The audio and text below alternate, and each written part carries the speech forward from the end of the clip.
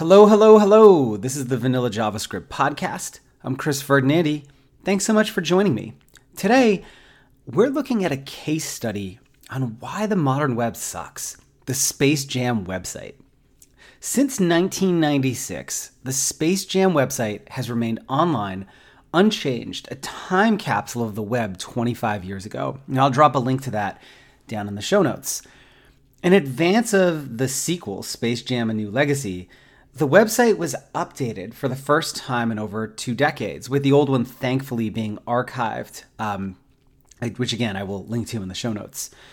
With both websites available online, Max Bock decided to run a performance test to see how the web from 25 years ago performs against the modern web. And the results are underwhelming, but honestly unsurprising. So to quote Max, unsurprisingly, the new site is a lot heavier than the original, with 4.673 kilobytes versus 120 kilobytes. The new site is about 39 times the size of the old one.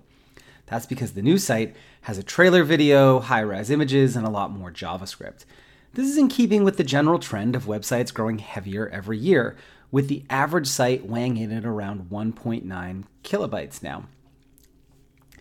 But since our connection speeds and device capabilities are significantly better now, that's fine.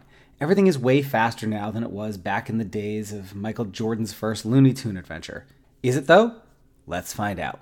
So Max actually went so far as to test the old Space Jam website using 1996 connection speeds against the new one using modern connection speeds to get a true apples-to-apples performance comparison. What he found was that the new site loads just 1.3 seconds faster on a connection that's 30 times faster than the 1996 site.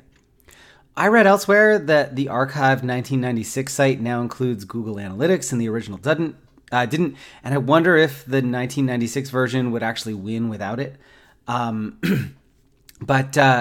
Yeah, go read Max's article to get the full results and see all the data. I'll drop a link to that in the show notes as well. But to me, the conclusion here is pretty obvious. The modern web kind of sucks.